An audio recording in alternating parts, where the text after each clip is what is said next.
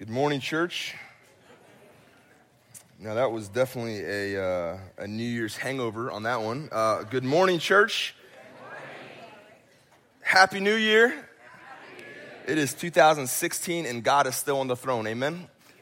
Amen. Well, it is so good to be with you. If you're a guest, my name is Derek. I'm one of the teaching pastors here at Bayou City Fellowship. We welcome you. Our number one hope is that you would experience God today. Not that you would just love our music, which I think you will, or that you'll think we're really cool people, which I know all the people at least sitting down there are really cool, but that you would experience God today. That's our hope for you today.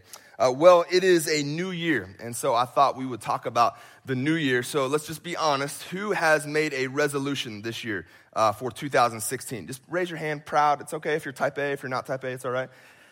Okay, has anybody written it down and posted it on your mirror? Anybody? We got a few of those people today? No? Okay, one person back there. That's great. We need to learn from you. Well, I thought we would talk about resolutions a little bit today. And to get started, I thought I would just bring some witty sayings just so we can kind of get laughing a little bit. It's good to laugh in church. Amen? Okay, because we're real people and we're doing real things here. So here's number one. This guy is just really perplexed. He says, I can't believe it's been a year since I didn't become a better person. Can anybody relate to that one? I mean, I've been there before. I didn't ask you to raise your hands, by the way. I'm sorry. No, just joking. Number two, this lady's so perplexed. She says, my New Year's resolution is to be more positive and less sarcastic. I won't screw that up right away. Man, some of us already day 3 and we're jacked it up. No chance of that happening. And then the last one here, this couple is so good. Here's to becoming the best possible versions of ourselves in 2016 for the first few weeks. And it is still the first few weeks, and so hopefully this is you. But sometimes we look at resolutions and we kind of poke fun at them and make fun of them. But I'm actually all for resolutions because at the core of resolution is really goals. And, when I played college football, we had lots of goals. That's the only way we were successful. If we had goals and we had a way to get them. When I studied mechanical engineering, the only way I was going to graduate is if I had goals, if I had a plan to get there. And so if you don't have any resolutions, you're in luck because I brought the 5 most popular resolutions for you today. Get your pens and paper out. Get ready for these. Number 1, lose weight. Now, that's not for you. That's the person beside you, okay? Number 2, getting organized. That's a good one. My wife just said amen. Pick up your underwear. Number 3, spend less and save more. Now, if our government could only buy into number 3, we would be much better off. Number 4, enjoy life to the fullest. Yes. And then number 5, staying fit and healthy, which requires us to be fit and healthy first. And so maybe you want to say one of these 5 is what you want to have for your 2016 resolution. And I think that's good because I think many of us can relate to this list. It's easy for me to think, I want to be a better husband. I want to make more money in 2016. Can I get an amen from you? Yes. I can get behind, I want to get a different house. I want to get a different car. I want to be a better father or be a better mother. We can get behind that because it's tangible. It makes sense to us. But have we considered and taken a step back and say, man, what would God want me to prioritize in 2016? If we take a step back and say, man, what would it look like for me to have a resolution for my spiritual life? What would that look like in 2016? And so today, that's what I thought we would look at because there are many, many things that we could focus on in 2016. And I believe God has something specific for every single person in this room, something he wants to teach you, something he wants to bring for you to receive. It's very specific to you, but in addition to these specific things, I believe that God also has some things for our church, not just Bayou City, but the church at large, that he would like us to prioritize in 2016. So if you have a Bible, turn to Proverbs chapter 3. I thought we would look at the book of wisdom to gain some wisdom this morning, and then we're going to jump around a little bit. Proverbs chapter 3, if you don't have a Bible, no sweat. We're going to have it on the screen here. We're going to be really setting up here and then jumping around. So chapter 3 of Proverbs, verse 1 says, my son, do not forget my teaching, but let your heart keep my commandments. For length of days and years of life and peace they will add to you. Now we get the background for the rest of the passage right here. And so this is King Solomon, the wisest man to ever live. He is giving some wisdom, some direction to his kid, his son. And now this is just a good word for you parents. Listen, you are the parent, your kids are the kids in 2016. Like one of the ways that we are godly parents is by advising our kids from our own experience. And so we see, this is the picture, this king, the wisest man ever, is giving his son some commandments to say, hey, do these things. And he says, if you do these things, you're actually gonna live longer and you're gonna have more peace. Now, how many of you would like to live longer and have more peace? You can raise your hands on that one, right? We all want that. Now as we read this, let me just clarify, the Proverbs, the book of Proverbs, they're not all promises. That's a downer, I know. They're not all promises. The Proverbs are kind of general rules of thumb. So maybe a proverb says, if you hang out with fools, you're going to become a fool. If you don't work hard, you're going to be hungry. Now, we all know those are general rules of thumb because we also know that there are some people that don't work hard that have a lot of money and it really gets under your skin, right? So it's not a promise, but it's a general rule. It gets us on the trajectory. So what we see here is if we're going to do what he tells us in the next verses, that it's going to put us on the trajectory to living longer and having more peace, which I want and you want. And so let's continue in verse 3. He says, let not steadfast love and faithfulness forsake you. Bind them around your neck. Write them on the tablet of your heart, so you will find favor and good success in the sight of God and man. Now, there's a ton of meat we can pull off of this verse, but I just want us to look at two words today, and that is love and faithfulness. And this word faithful or love, it says steadfast love. This is what the love is that we're talking about today. It's enduring love. It's not love that depends on how you act or how you produce or an outcome. It's not that kind of love. It's a love that says, hey, even if you don't love me, I'm going to love you. Even if you get really mad at me and you don't like me, I'm still going to love you. It's not if you do this and don't do that, then I'll love you. No, it's even if. It's enduring, persevering love. That's the kind of love that we see here in this passage. And then faithfulness, what that means, it's full of faith. Full of faith. Faithfulness is a faith that doesn't just stay here, but it's lived out. And so it's being reliable. It's where your faith actually hits the road. It's not just this pie in the sky type of faith. It actually gets played out. That's what being faithful is. Having faithfulness is living out your faith, living out your promises. Now, it's important to note here that these two words, they describe God himself.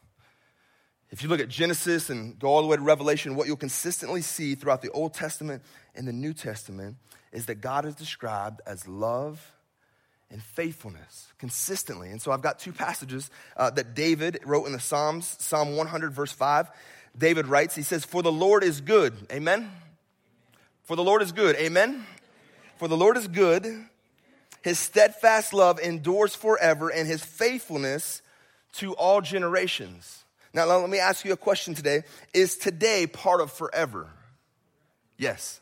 So is God still love today? Yeah. You take it to the bank. God is still love. It says forever, including today.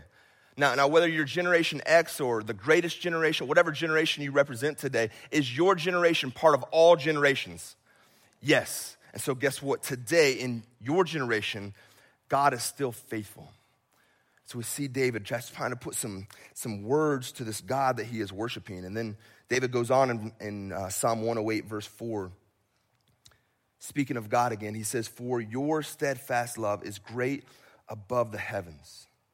Your faithfulness reaches the clouds. And so David, a man after God's own heart, who is seeking God, is walking with God, he's trying to put a picture to say, he's like, your love, it's like the heavens, that was the stars. He said, that's how great it is. And your faithfulness, it's like the clouds, because he didn't have planes then. And so thinking about the clouds was way up there. And so he said, man, God is love and God is faithful. And so we see this, that David writes this, but then Jesus came on the scene, and we just celebrated Christmas. Jesus comes on the scene. Hebrews 1 says that Jesus is the exact imprint of the Father. And so when you see Jesus anywhere in the scriptures, what you see is God. One of the reasons Jesus came was to reveal the Father. So everything he said was from the Father. Everything he did was a representation of the Father. And we know that Jesus was both love and faithfulness. He showed his love when he stepped out of heaven and came and was born of a Virgin Mary and lived a perfect life. And then he taught there's no greater love than this, than he that lays down his life for his friend. He didn't just give that lip service. Then he took what he taught and actually lived it out. And he went to the cross and he died for you and for me because he loved us. And so we see that Jesus was fully loved. He's representing God the Father. And then he's also faithful. He was faithful to his Father, but he was also faithful to his followers. Faithful to his Father when his Father comes and says, hey, Jesus, I'm going to send you to earth to be a man. Fully God, but you're going to be a man. Jesus said, yes, I'll go. When Jesus is praying in the garden before he goes and is crucified, he's praying his guts out. And he says, Father, if there's any way that you can take this cup and remove it and do it any other way, if literally you could just figure out another way for me to be part of the salvation of people back to you, if that's possible, let it be. But then he says, nonetheless, not my will, but your will be done. See, Jesus says, I'm going to be faithful to my Father even unto death. And he was also faithful to his followers time and time again. I mean, I was just thinking about the time where he had a team huddle. Football season's almost over, but they're huddling up still. They got 1 or 2 more games left, but they had a team huddle with his disciples. And he says, hey guys, this is the plan. I'm gonna be leaving you.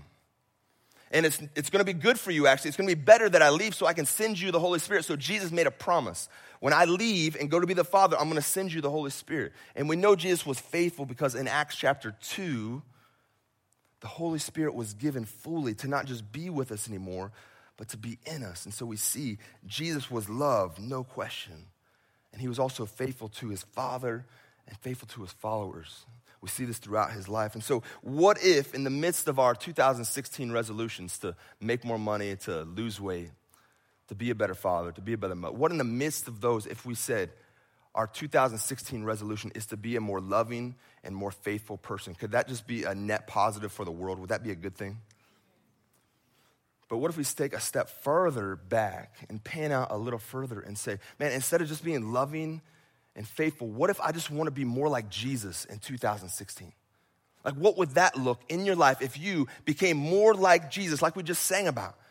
More like Jesus in 2016, because if we're more like Jesus, this is what's going to happen. We're going to be less focused on ourselves, which is a really good thing. And in all we do, we're going to glorify the Father because that's what Jesus did. And you say, Jarek, that's a great idea. That's a great notion. It's a great just vision. But how do we do that? How do we do that? Let me just tell you what you do not do if you want that in 2016 to be more like God. You don't try harder. You don't try so hard that you try to do more and more good things and less bad things. That's religion. And that's what Jesus was rebuking the religious leaders, consistently rebuking them for their religion, their willpower, trying to do everything on their own. That will lead you in 2016 to frustration and failure if you try to be more like Jesus on your own. And so what we're going to see today is the only way that you can become more like Jesus in 2016 is if you are connected to Jesus in fellowship. So that's the only way it's going to work out. We're going to see this in the scriptures. Flip over to the New Testament, Galatians chapter 5. Galatians chapter 5, we find the writing of Paul, and he's writing to a church about some specific things. And he picks up in verse 16. This is Paul speaking. He says, but I say, walk by the Spirit. Now notice that is a capital S. That's the Holy Spirit. So walk by the Holy Spirit and you will not gratify the desires of your flesh. Now everything that Paul is getting ready to tell us is based on this assumption that we are filled with the Holy Spirit. And we are walking with the Holy Spirit because Paul's going to go on and he's going to contrast what it looks like to walk in the flesh, which many of us, all of us know what that looks like. We've all gone after our own desires. So he's going to do that, but we're going to skip through that. And we're going to look at, in verse 22, what happens when we're walking with the Spirit. Verse 22 says this, but the fruit of the Spirit, capital S, Holy Spirit, is love, joy, peace, patience, kindness, goodness, faithfulness, gentleness, self-control. Against such things, there is no law. Now we see love and faithfulness is a fruit of walking with the Spirit. And what this fruit is, it's literally, it's characteristics of God himself. Did you notice that? All the things that I just read, these are things that God is. Now this is a representative list. This is not a all-encompassing list. How many know you can't use 9 words to describe God? Not gonna happen. And so Paul says, hey, here are 9 examples of what it looks like to be like God. And so he gives us the characteristics of God himself. And he says these are gonna be in your life, including love and faithfulness, if you walk by the Spirit of God. Now, let me remind you, as we kind of look at this, that the Holy Spirit, and I've told you this before, is not the third string quarterback of the Trinity. It doesn't go Father, Son, Holy Spirit. Oh man, I only got the Holy Spirit. No, when we see the Spirit here, this is God. When you interact with the Spirit, you're interacting with God. When you walk with the Spirit of God, the Holy Spirit, you are walking with God. It's not a downgrade. Jesus said, it's better that I leave so I can send you the Holy Spirit. Holy Spirit is fully God. And so we get this picture. He says, listen, you're going to be more faithful and you're going to be loving if you walk with the Spirit of God. And so I love this picture of walk with the Spirit of God. How many of you have dogs? Anybody have dogs here? Okay. How many of you have ever seen a dog? A few of us? Yeah, we're going to get more hands raised on that one. So when you get a dog, did anybody get a dog for Christmas? That would be amazing. Anybody? Okay, no dogs. We got some work to do for Christmas next year. So when you get a dog, they are so cute, right? I mean, they're just so cuddly. They've got the big feet and the big ears that are way too big for their bodies. They're just so kind of run into everything. So cute. But at some point, you look at that dog and say, hey, buddy, it's time for you to grow up. It's time for you to start going outside and doing your business. It's time for you to start learning some commands. And number one, the priority for a pet owner is for their dog to learn to walk with them, right? And so I finally, I get my dog out there, so excited. If you're a single guy, you're like using it for bait for women. But I'm not a single guy, so I've got my dog out there, and I'm not joking. And so I've got my dog, and I'm training my dog. And so I'm out there teaching him to walk by my side. And so as I'm walking, though, you know that dogs get distracted really, really easy, right? I mean, you're walking with your dog, you're like feeling good about yourself, and then goes a squirrel, and your dog's like, squirrel, and runs after the squirrel. Or maybe you're walking and a dog sees another dog, and for some reason, dogs think they have to smell another dog. Like, it doesn't matter what kind of dog. It's like, I need to go smell that other dog to make sure it's a dog. Like, I don't know what that is. But distractions are all over the place. Or maybe a fire extinguisher comes up and your dog, I won't do that. But there are distractions all over the place when you are trying to train your dog. Now, in the midst of that training, what are you trying to get that dog to do? Your hope, and when it's all said and done, is that dog will stay by your side.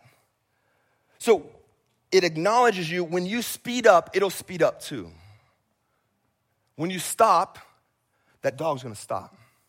If I were to turn left, that dog's gonna turn left. And so what I'm training that dog to do is to be aware of my presence as the master. And so that dog is gonna continually, okay, where's Derek? Where's Derek? Okay, Derek, stop, I'm gonna stop. That's what I'm trying to train my dog to do. And then I'm even kind of the next level is when I'm training that dog and I get him to where I want him, and that squirrel flies by. And everything in that dog's body says, go and have a dinner. Go get the squirrel. But when he sees that squirrel, what I want that dog to do is see the squirrel, but then to get his eyes back on me as the master. And to say, Yoel, I trust my master more than my instincts to run after that squirrel. See, that's the picture that we have today. And I think we can actually learn something from dogs today. I don't think we can learn anything from cats today. Sorry, Miss Alicia there, she loves her cats. But today, I think we can learn something from dogs. I know I'm going to get an email from some of you, so that's all right. God loves cats, for sure. But I think we can really learn something, so hang with me, because what does it look like for me to walk with God? It requires me to be aware of God. It requires me to have my attention focused on God. And so when I see God moving, I'm moving with him. When I see God stop, I stop with him. So I am always in the presence. I'm acknowledging God, and I am in the presence, walking with God. And in the midst of that, when those distractions come, pornography, boom. Gossip, boom. Lying, boom. When these distractions come in my body, in my desires, so everything in me wants to run after that thing. In that moment, am I going to trust that God is better than that thing? Am I going to get my eyes off of the distraction where everything in me just says go? And am I going to get my eyes back on Jesus and say, I'm going to submit my will to his will? I'm going to trust my master over the distractions. You see, that's the picture we have when it says to walk with God, is that I am in consistent awareness of what is he doing, what is he saying. And as I hear him speak, as I hear him reveal, as he convicts, I've got to make a decision. Am I going to submit to him, trust him, or am I going to run after the squirrel? See, that's the picture that we have with Paul today. And that's what we see in Proverbs. So flip back over to Proverbs chapter 3. We're going to get a little bit more detail of what this looks like to walk with God, to know God, to fellowship with God. So in verse 3 of chapter 3, we see the fruit, which we just said is faithfulness and love. Those are the fruit of the Spirit talked about in Galatians chapter 5. So the fruit is there. And Paul says, if I walk with God, acknowledge him and trust him, that this fruit is going to be in my life more and more. I'm going to be becoming more and more like God. And so we see in verse 4 or verse 5, he goes on to say, trust in the Lord with all your heart and do not lean on your own understanding. In all your ways, acknowledge him and he will make straight your paths.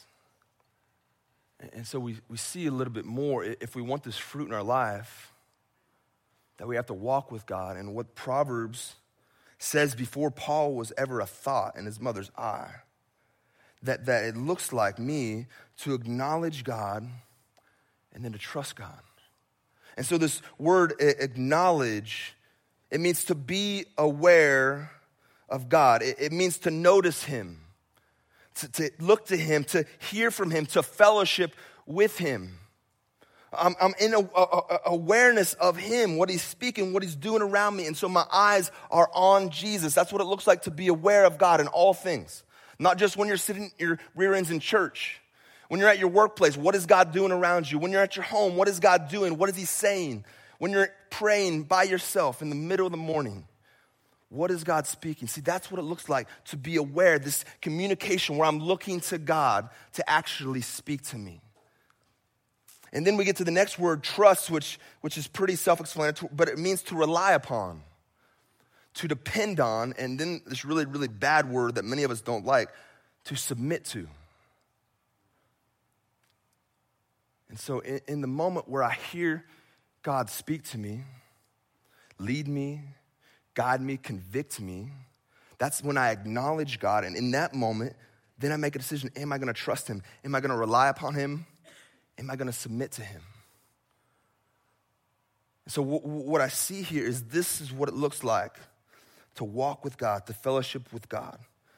And as I acknowledge him, as I trust him in obedience, what happens is I become more and more like Jesus.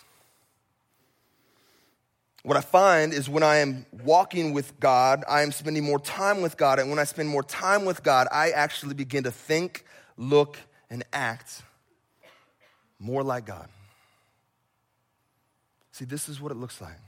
In 2016, if we say we want to be more like Jesus, I want to be more loving, I want to be more faithful, I want to be more forgiving.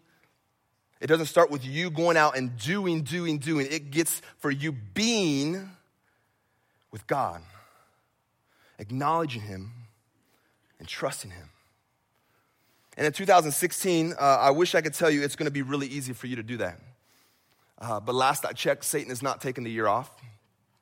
He's still seeking to devour. He's still killing, stealing, and destroying. He is still on the lookout for how he can trip you up. His number one desire for you is to not be like Jesus in 2016. And so we see there are many things that can trip us up and keep us from this. But I think in Proverbs, we see one specific thing that I think most of us can relate to. Look back in verse 5, the end of verse 5. It says, do not lean on your own understanding. Then verse 7, the beginning says, be not wise in your own eyes. Now, there's one word that you can sum up both of those, and that word is pride.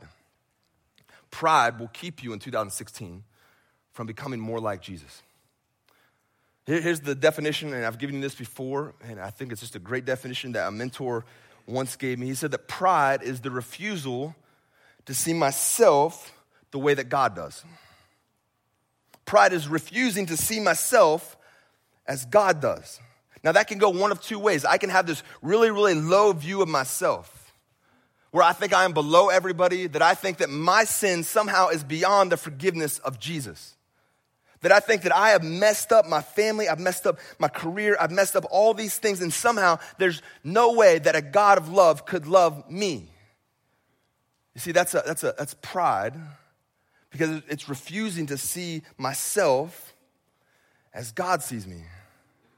Because what Jesus makes really clear is that all of us here, that he came to the world for all, that he died for all, that you are his workmanship.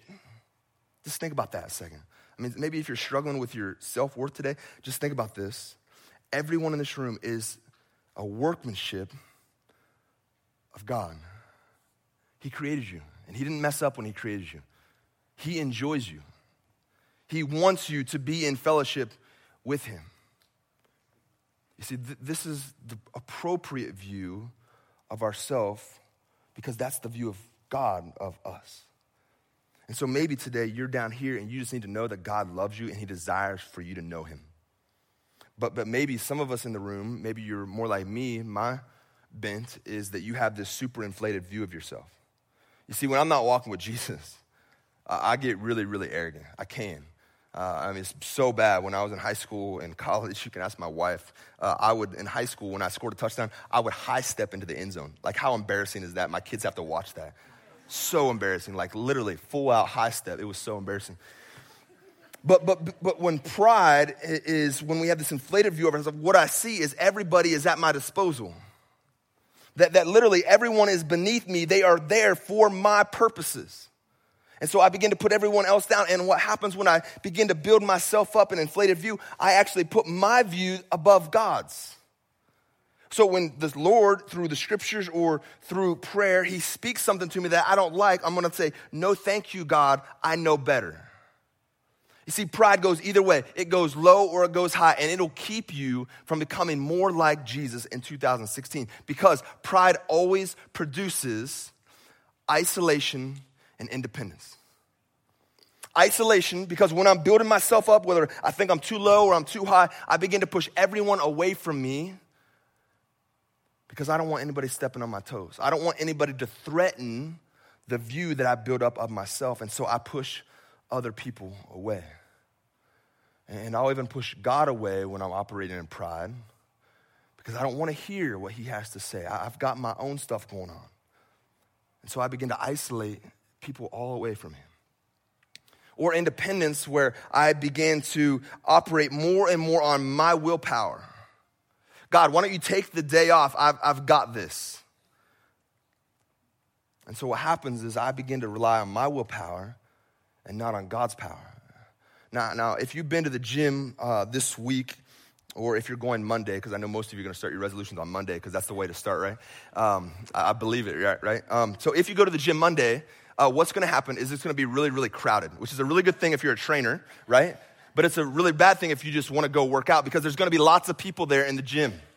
And there's not going to be any machines ready, because guess what? Everybody on January 1st, 2nd, 3rd, 4th, 5th, 6th, 7th has a lot of willpower.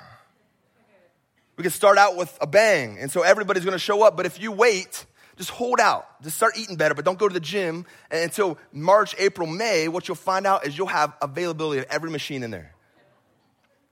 Because willpower wears out eventually. And so what happens is when I begin to rely more and more on my power, I become independent. I actually remove myself from the power source. And then I'm left on my own. And so I'm here left with my sin. I'm here to do these decisions in life all on my own, because I'm independent. I pulled myself away from God. And so I ask you this morning, what areas of your life are you operating in pride today? Where are you leaning on your own understanding? Like what area of your life, the little box where you say, God, you can have all of this area, and you're really feeling good about that you've given God up all this area. But you holding this back here, say, God, like you can have all this, but this area right here, like my finances, no, you're not gonna get that. I've got this, God.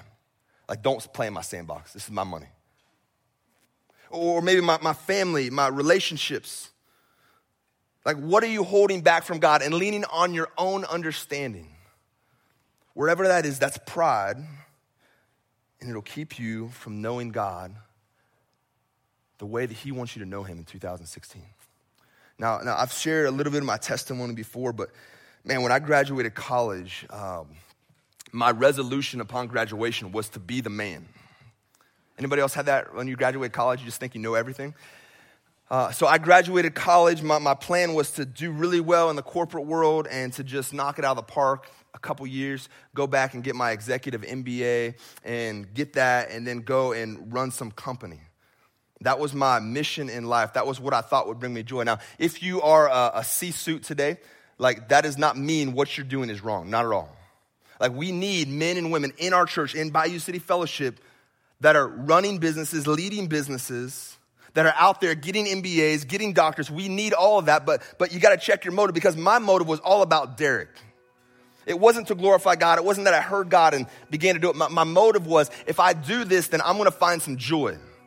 I'm gonna find some contentment. And so I would pursue the promotion. I got the promotion. Guess what?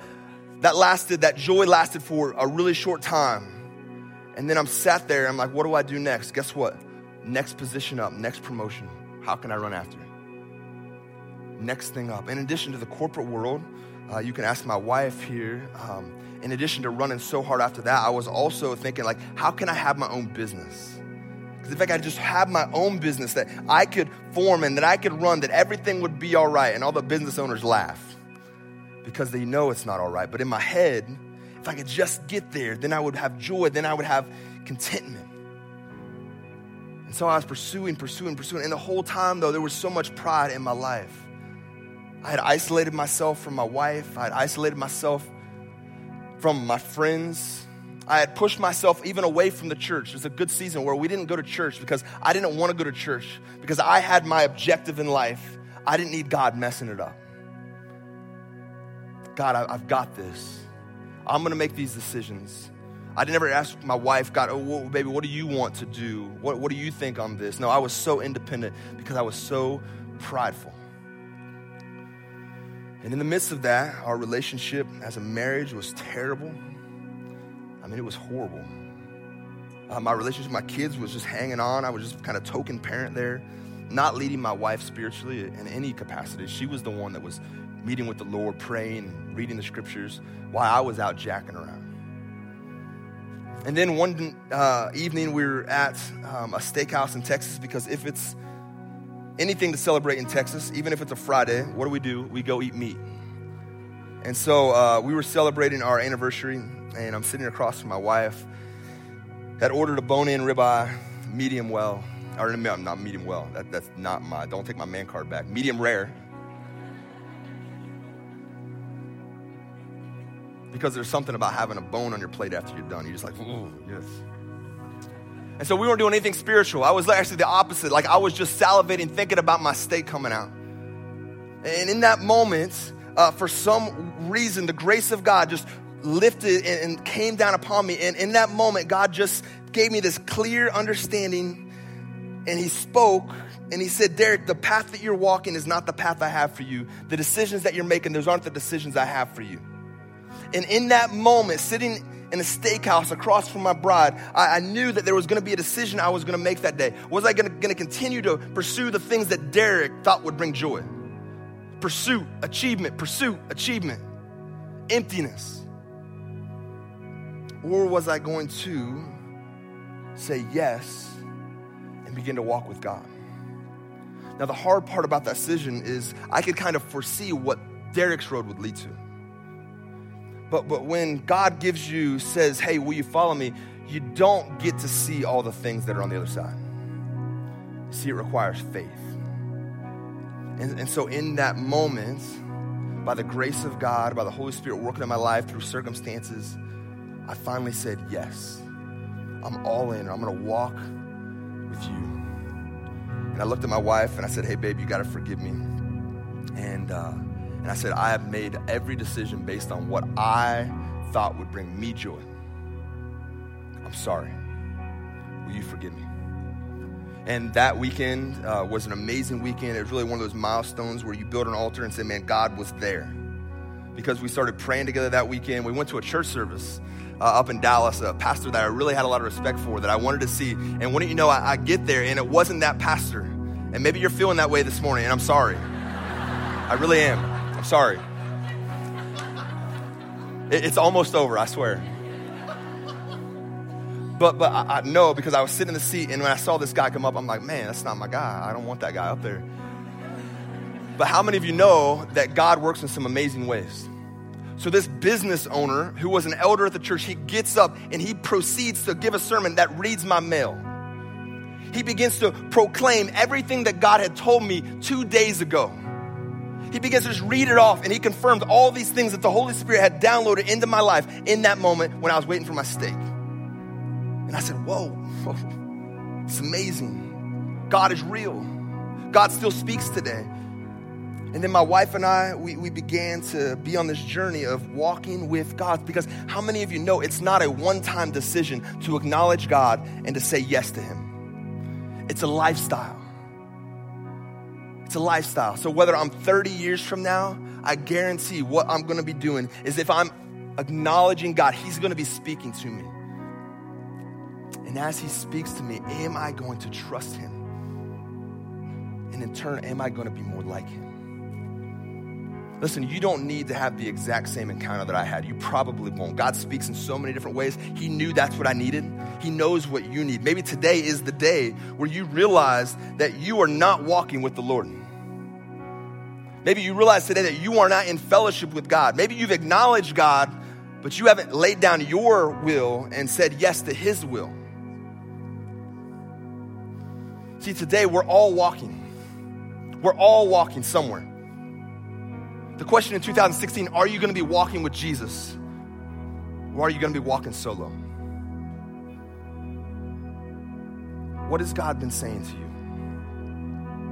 What is he saying to you today, during worship, during this message, in the Word of God? What is God saying to you today? What is he saying? What's the Spirit speaking? What's he revealing? What's he showing you? And are you willing to trust him? To take a step of faith and say, I'm going to follow you, Lord. I'm going to lay down my will despite the distractions, and I'm going to keep my eyes on you in 2016. And I'm going to walk with you and be with you.